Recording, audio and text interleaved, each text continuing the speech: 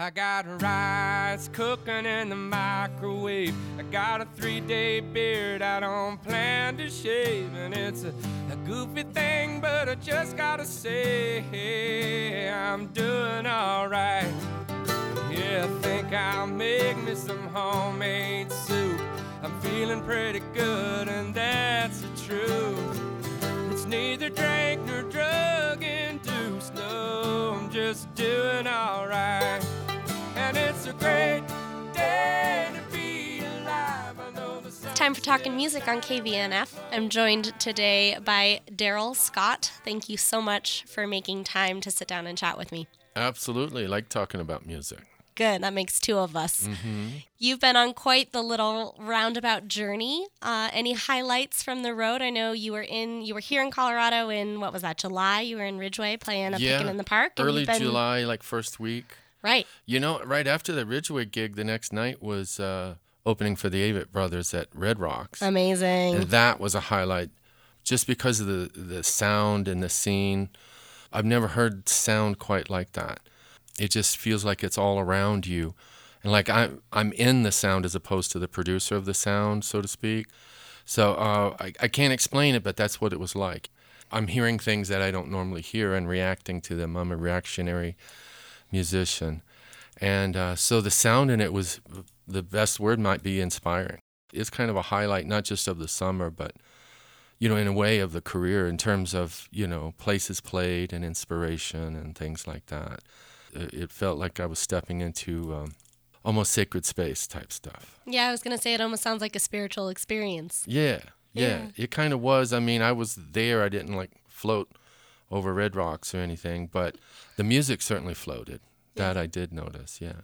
Yeah, thank you for sharing that, Daryl. I really appreciate it. Absolutely. Daryl, I want to take it back a little bit. I know you are from a musical family. Will you talk to me a little bit about your aha moment, how you found your unique way to singing and writing songs?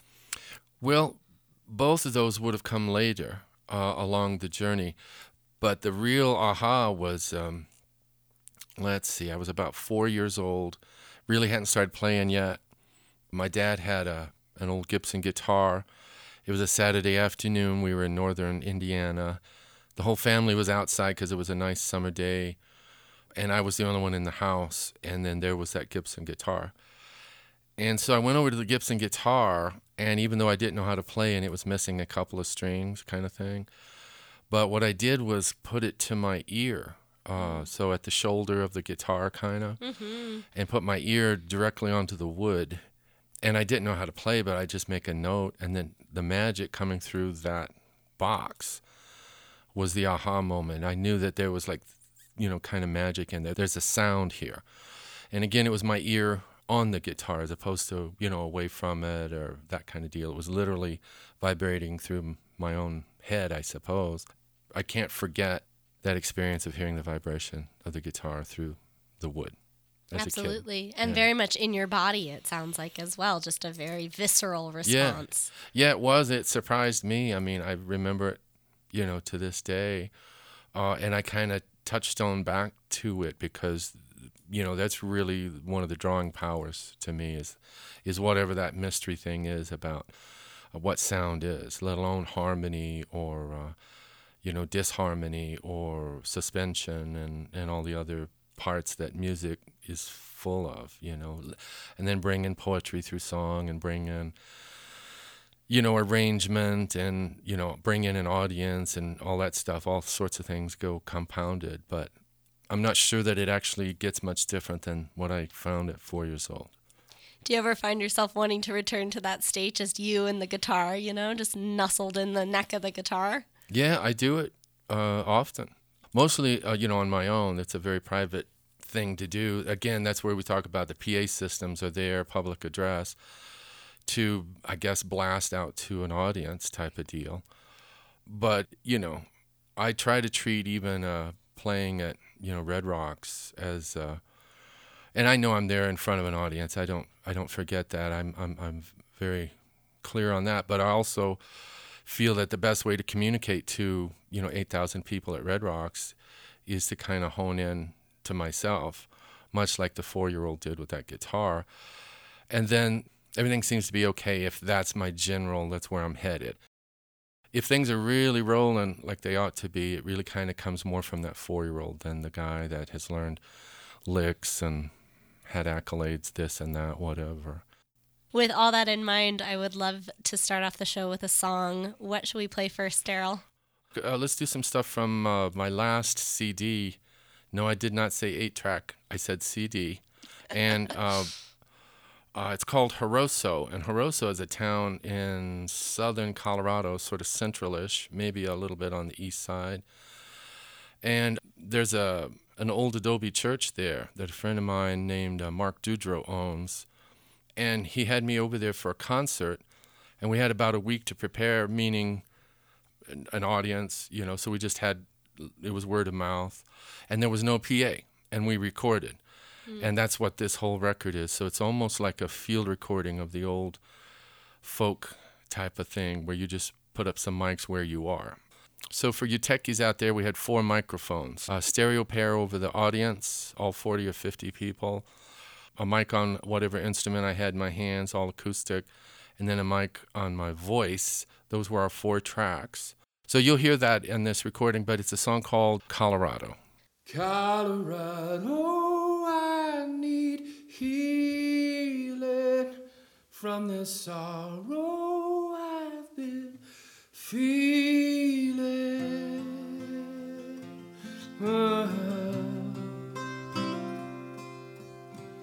Give me old souls with healing hands, the misunderstood. Surely they will understand it takes a God's touch to reach a godless man. And get him back to believing.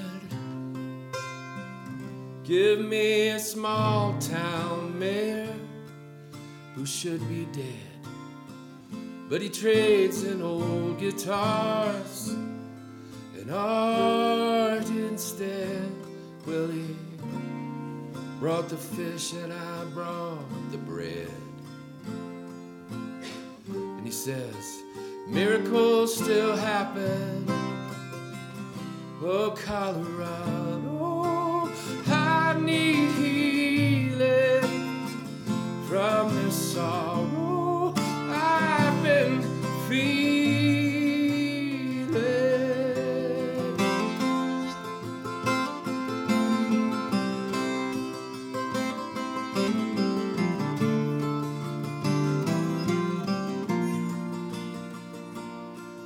Coyote walks through the light of day, and he hides behind a rock like he had plans to stay.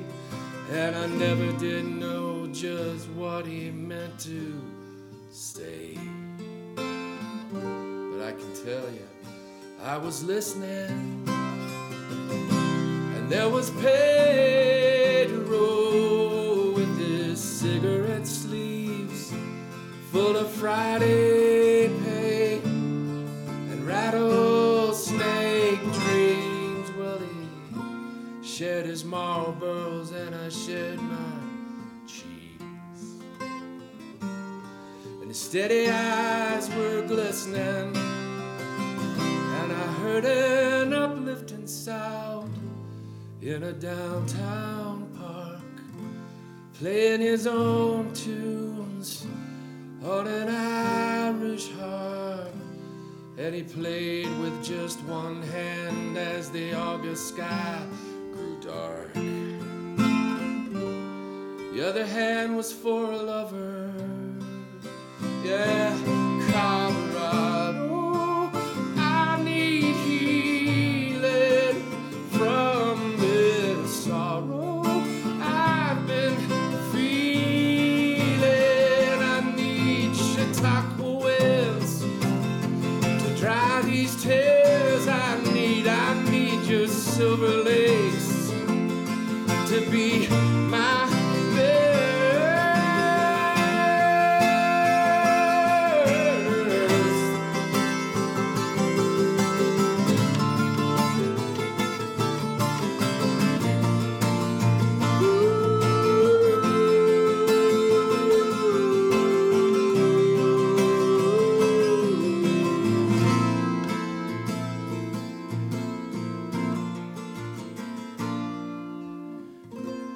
Well, I closed my eyes and I met this song, and the whole damn state of Colorado sang right along. And I knew right there that somewhere I belonged. But hey, I know I was only dreaming. So I'm gonna take what little is left to me and strap me in a plane eastbound for Tennessee. 'Cause a man can only take so much being free. And then he starts to charge it. Oh, Colorado, I need healing from the sorrow I've been feeling. I need your ancient winds to dry these tears. I need your silver lakes to be my mirrors, so that I might see the fool I've been, and maybe I can then begin again, Colorado.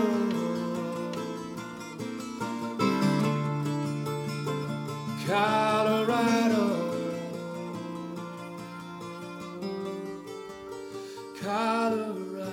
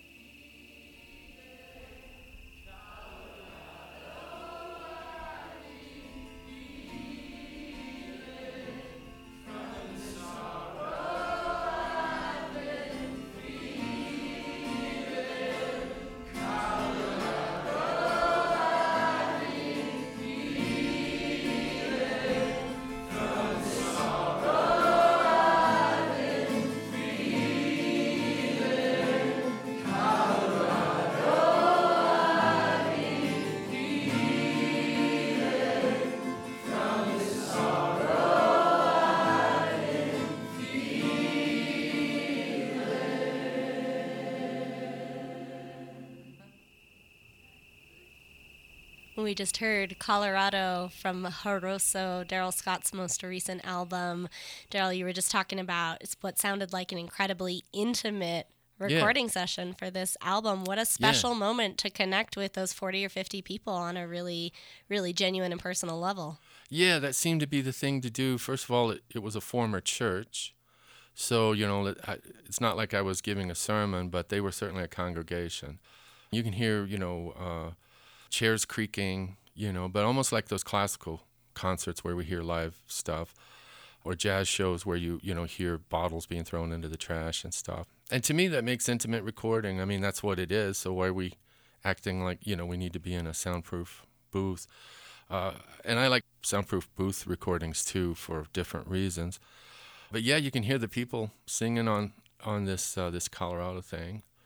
Yeah, and that's what it was. I thought we were successful at capturing an intimate little gig in Jaroso. I like the way you said it better than what I said. Because a lot of folks have asked me, is that Jaroso or no, it's Jaroso, some would say. And I always thought it was Jaroso, but you rolling those R's sounded just right. Do that again. It means my Spanish, oh man, I don't know if Jaroso. Oh, yeah, okay. Yeah, that sounds better than mine. Those 10 years of Spanish amounted to something, I'm glad to know. Oh, good. 10 years, a long time. It was a long time.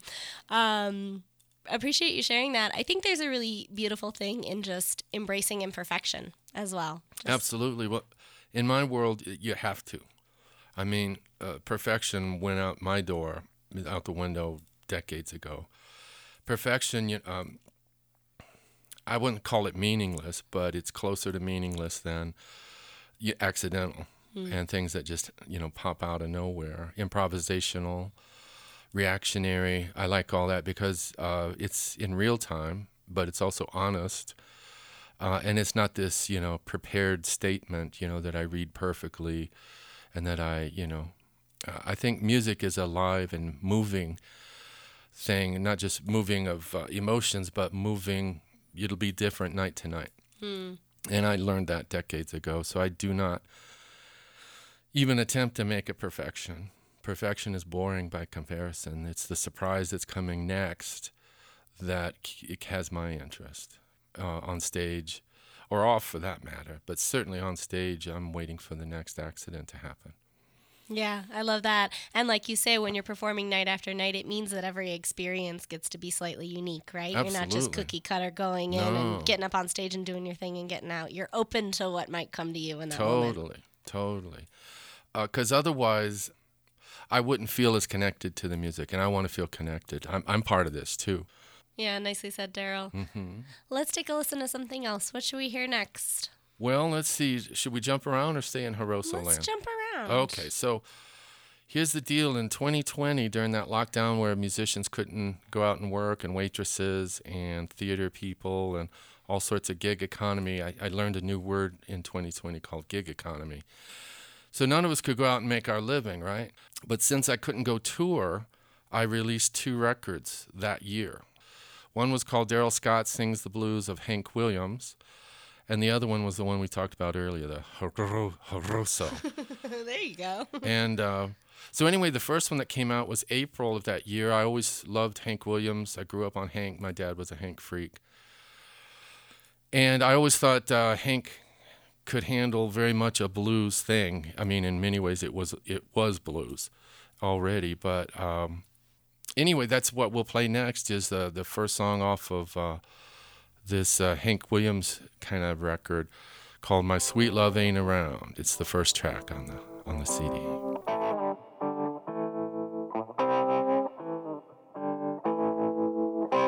Listen to the rain a-falling. Can't you hear that lonesome sound? Oh, my poor old heart is breaking since my sweet love, she ain't around.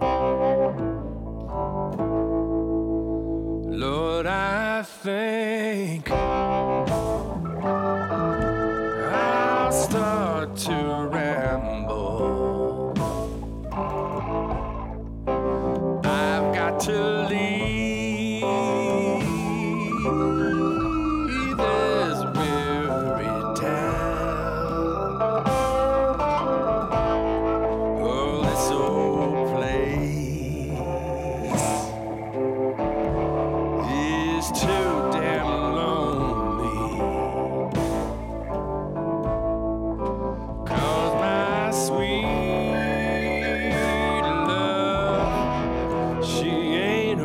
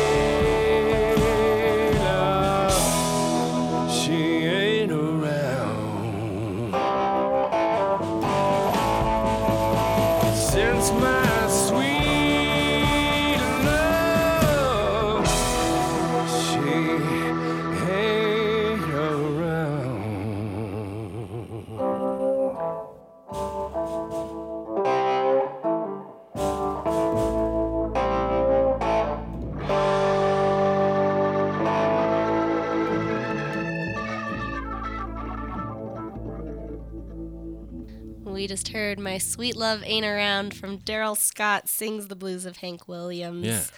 What was your approach to putting your own particular spin or sound on such a renowned musician's body of work? Right. Number one was to not do all the obvious things, the obvious songs. Sure. So it's not Your Cheating Heart and I'm So Lonesome I Could Cry, but I love those things. But because I grew up on Hank catalog, because of my dad, I knew the whole body of work, basically. And it was choosing things that I thought could handle a blues approach, like my version of blues, not like blues maybe in anyone else's vernacular, but in my vernacular. And what's that mean? That means a distorted amplifier, so just some old funky ratty amp, and that's what I used.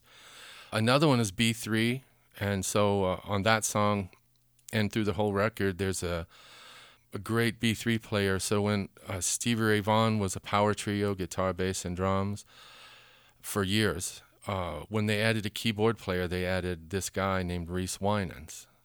And Reese is who's on my record, the B3. So he comes by that same vernacular very, clearly.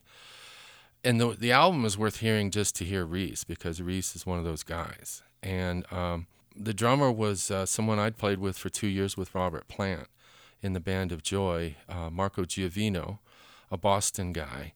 And so this was during a time where I could send tapes, or not tapes, but through the internet. You can send somebody a track, they'll play to it and then send you back the thing, and then we put it together and all that.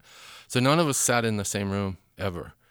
And the bass player, my friend Danny Thompson, English bass player, upright guy, I sent it to him. He was the final cat.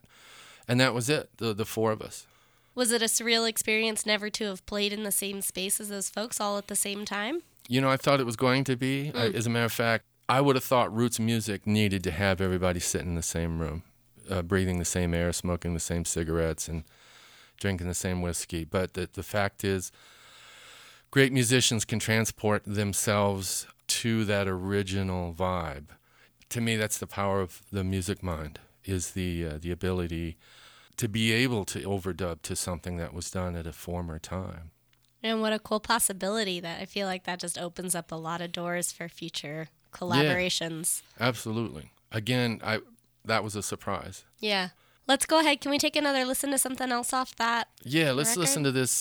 This is a pretty interesting one. It's called Men with Broken Hearts. And Hank wrote this as a recitation. And old country music used to have a lot of recitations.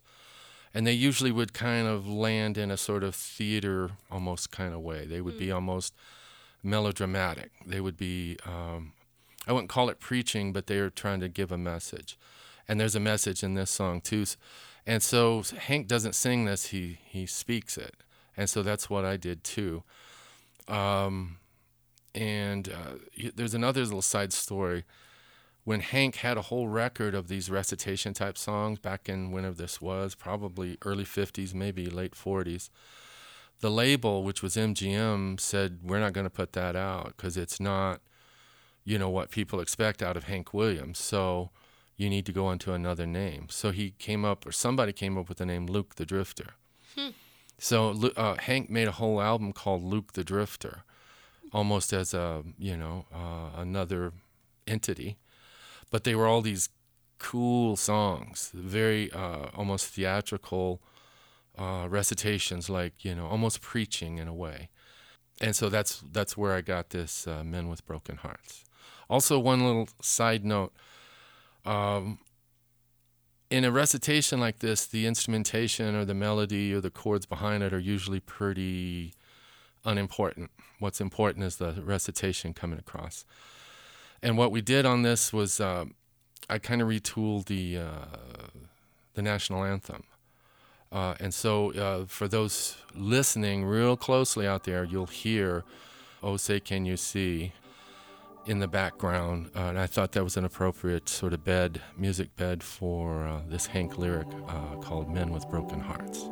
Daryl Scott, thank you so much for joining us today on Talking Music. We appreciate you very, Absolutely. very much. Thank you. Yeah, my pleasure. You'll meet many just like me, life's busy street, with shoulders stooped and heads bowed low and eyes that stare in defeat. For souls that live within the past, where sorrow plays all parts,